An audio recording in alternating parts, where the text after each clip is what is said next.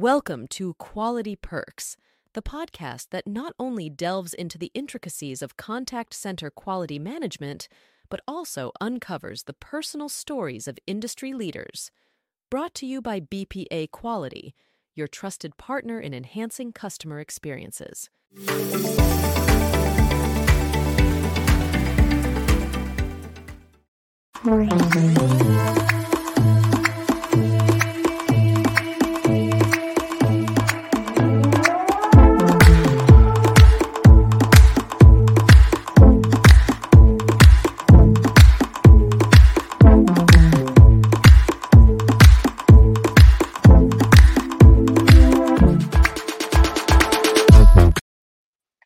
And good morning and welcome everybody to another episode of Quality Perks. I'm Karen Dupree. My co-host is Neil Eggers, and we have the most lovely Leslie O with us this morning. We'll be talking about empathy and customer experience. So without further ado, the first thing we do is we talk about what coffee we're drinking or whatever beverage we're drinking at the time. So I'll go first. I thought I was going to get real fancy this morning. I was going to do an espresso, but I went ahead with my coffee. But I made it special. So I put it in my Let It Snow mug because for Christmas, holidays, and everything else coming up, I'm hoping for snow. It is my regular cup of coffee. However, I added cocoa, hot cocoa, a spoonful of that. And I also added one of these. It is the peppermint cookie Lindt. Oh, I can't show you, but it's the Lindt Linder. See, that's not coffee anymore. That's like a dessert drink. You've crossed. It is delicious. It's not coffee, maybe, but it is delicious. You dropped a whole chocolate in there? You dropped a chocolate? Why not? Well, we have to. You're elevating your barista game for Quality Perks. Well, hey, haters gonna hate, Neil. Haters gonna hate. Well, here in Florida, where it's 50 degrees, it feels like snow. So I appreciate the mug. Awesome. Leslie, tell us, what do you have today? I'm having a cup of hot black coffee in my favorite mug. I drink Pete's. I love this. It's an addiction. When I wash the pot at night, I say goodbye, good night. I'll see you in the morning. So this is a unfancy but most beloved beverage. I like how you wash your pot. Yeah. You wash your pot. That's good. I do. Yeah. I've learned that apparently in our pre-production show that I need to wash my coffee pot more than I do. So thank you for bringing that to my attention. I will do that after the show. Not a shameless plug, but I enjoy the Callzilla espresso cup here. So I'm enjoying a double espresso from my Nespresso machine that I apparently need to clean more. So we'll get working on that after the show.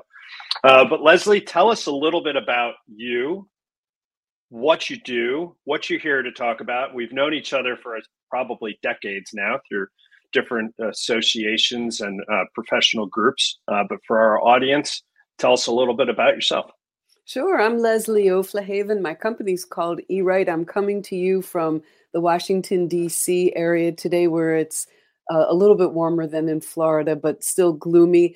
My company's mission is to help people learn to write well at work, and I avidly care about the people who communicate with customers in email, chat, social media, text, in knowledge articles and self-service content, because they are some of the hardest working writers in the workplace. So I'm glad to talk about empathy today. Some companies think empathy is an elegant option. Some think it's too legally risky to even indulge, and others expect their agents to kind of cough out their heart every single time they communicate with customers. So I guess maybe we'll do a Goldilocks today and try to figure out what's the just right amount of empathy.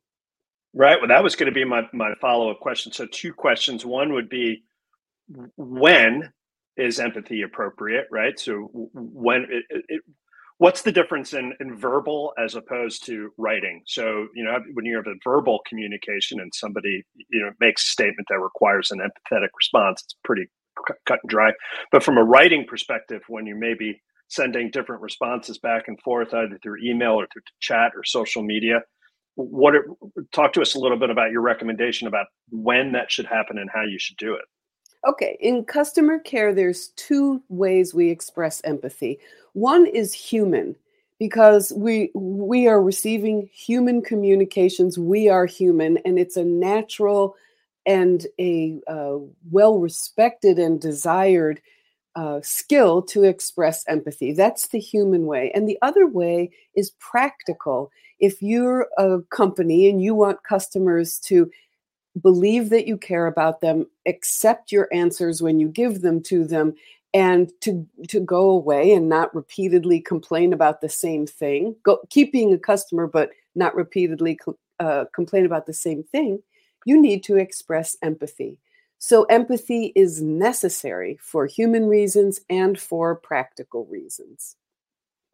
So when do you recommend that how many times, right? So to your point, if a customer keeps expressing it, how do you express empathetic responses in a way that achieves that goal of the customer, understanding that you, the agent, understand or hearing the issue, mm-hmm.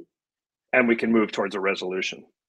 Probably they won't, the customer won't keep coming back over and over and over with the issue if you express empathy as early as possible in the problem.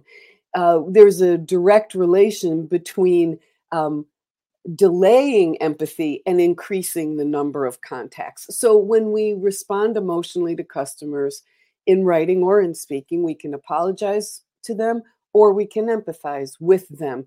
Companies are pretty prepared and willing to apologize, especially insincerely. They're very willing to do that. We regret any inconvenience this may have caused, which is just like a bone dry, insincere mm-hmm. apology we toss out all the time. If we start with sincere empathy, if that's the first emotional connection we make, the chances are great that we won't have 6, 7, 8 communications on the same topic. So you may have stepped into a question that I want to ask a little bit later, but how do you avoid a bone dry, canned, empathetic response that all of us as making another painful contact center attempt, right? We're like, okay, yeah, I know I know how you're really sad or you're really like, what are some tips and tricks that you recommend so that it's not that bone dry, canned response? Right. We're not here for I understand how frustrating that would be. We're not here for mm-hmm. that, right?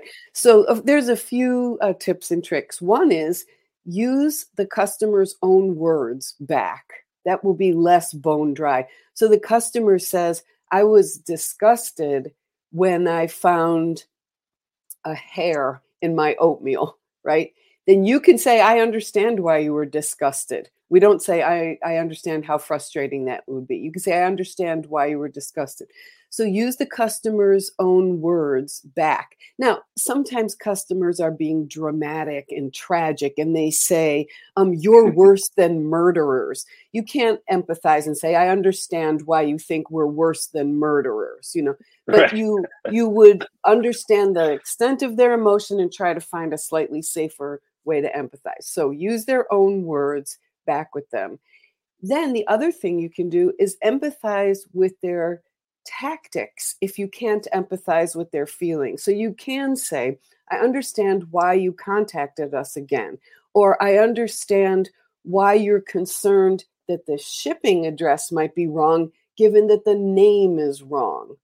So you can empathize with what they've done so far. I can see you phoned us and you emailed us. I can tell this really matters to you. I understand why this really matters to you. So there are 2 tips. Yeah. So being specific to the customer's call history and the amount of times, the customer may not even mention this is my second or third attempt, but the agent, has the tools at their disposal to be able to see that happens. So you'll put a customer at ease if they didn't even have to say that, but right. You offered that you have that information at your fingertips as a part of an empathy statement. Indeed. And if they have said so, or as we all know, we're like, Fred, you you tweeted us, you chatted us, you emailed us, and now you're calling us. Fred, we can tell this matters a lot to you, but make it an empathetic response to the fact that Fred's contacted us in 4 channels. Right. Yeah. And a point you made earlier about the reduced future calls, that first call resolution metrics can be better by providing that empathy statement and letting the customer know that this is the one-stop shopping, that this is how it's going to happen. I'm going to be the one that's going to fix your issue. Indeed. So, organizations and brands that are operating contact centers would do well to focus on this as a particular issue, because it's reducing cost of effort. And then to your other point about blasting all over every channel about how they're not satisfied, you don't need that either. No, it was interesting. So that bone dry canned response talk. We've lost Neil. Oh, Neil will be back. Hey, Karen, look who's joining us. We have Ghislaine Cadaret. I know Ghislaine. Hey, Ghislaine. And Neil, hi. And Lauren, thank you for joining. It's a little bit about how... Are we back? Hey, was Neil, it me? We lost you for a little bit. It was you. It was you. Unacceptable in a live broadcast. What was the last thing you heard me say? Can you still hear me, or did you actually hear the question? No, we didn't hear the question, but I have to congratulate you because your on-screen freeze face was very pleasant. You weren't like... Yes. Yeah. No, not like that. Good. So don't do that again. Got it. Don't do that anymore. So the question was, how is your world and generative AI met? So that bone dry response, that's I would imagine that we're at that spot, right, where companies are using generative AI, and we know that they are, and it's here, and it's been here for a while. How does your world and generative AI intersect to fix that bone dry or lack of detailed response? Well, I'm laughing because I'm deeply frightened that generative AI is going to erase me from the universe, of course, because my life's work is helping people write better. And I think we know what generative AI can do in that regard. And people who can't write well at all and never will write well at all, this is a tool that can help them a great deal. So I'm really, really worried. But I'm going to answer your question along a continuum here. Before generative AI is like the last answer to your question, namely, can we use software to help us empathize sincerely? Can we use software that's pretending or that's not human to help us express this most human kind of connection? Can we? That's the last question. The first question is, do customer care managers, do leaders allow their frontline agents to express empathy? And I'm coming to you as a person who has worked in many, many companies, and about half of them prevent agents from expressing sincere empathy for a few reasons. The most common one is fear of legal risk. Or the second one would be fear of inelegant or inexact or overly human expressions of empathy, like I gotcha or something like that. Companies, right. Leaders are worried about that. So we have to start there, because until leaders say to agents, not only is it okay if you do it sometimes, I want you to do it all the time. I want you to express sincere empathy all the time. Let's not worry about what generative AI can do. We're not letting people do this. And the banishment of expressions of empathy is absolutely stupid and common, where agents are forbidden from expressing empathy. They're told, you can apologize, but never say you understand, because that means that we agree, which of course is wrong. I can understand why you contacted us 4 times does not mean we agree with your complaint. Or right. If I'm a parent too, and I would be concerned about this also, does not mean we agree that the toy is unsafe. That does not mean that. So first, that's the first part. Managers and leaders encourage agents to express empathy. The second part is, and this is, so aughts or so 1990s, do we have scripts that express empathy? Do we have templates? And I believe we should have empathy templates. There are lots and lots of people who will say that's inconsistent with sincerity. You can't pre-write a Valentine. You can't pre-write a condolence card. You have to write that yourself. Those are empathetic expressions. But I don't agree. Customer service work is really hard, and it's corrosive to the capacity to feel empathy and to express it. It damages the agent's capacity for empathy. So we can, if we allow them to express empathy, we should provide them with some ideas of how to start. And in my work, I've got 20 copy and paste empathy statements you can use today, 40 empathy statements for when you don't really agree with the customer, 6 empathy statements to use in social media. Give them something to start with. They don't have to invent this out of whole cloth. Now, can generative AI express empathy? If frontline agents can use the 20 empathy statements I wrote, they can use the ones generative AI wrote. You see what I'm saying? If we're allowing them to use a resource that they don't create every time they answer a Facebook post, then they can use the generative AI statements that ChatGPT creates. But the frontline agent, the human, needs to be able to edit it so it sounds and is sincere and accurate. So with all generative AI use, the generative part of creating writing is taken care of by the software.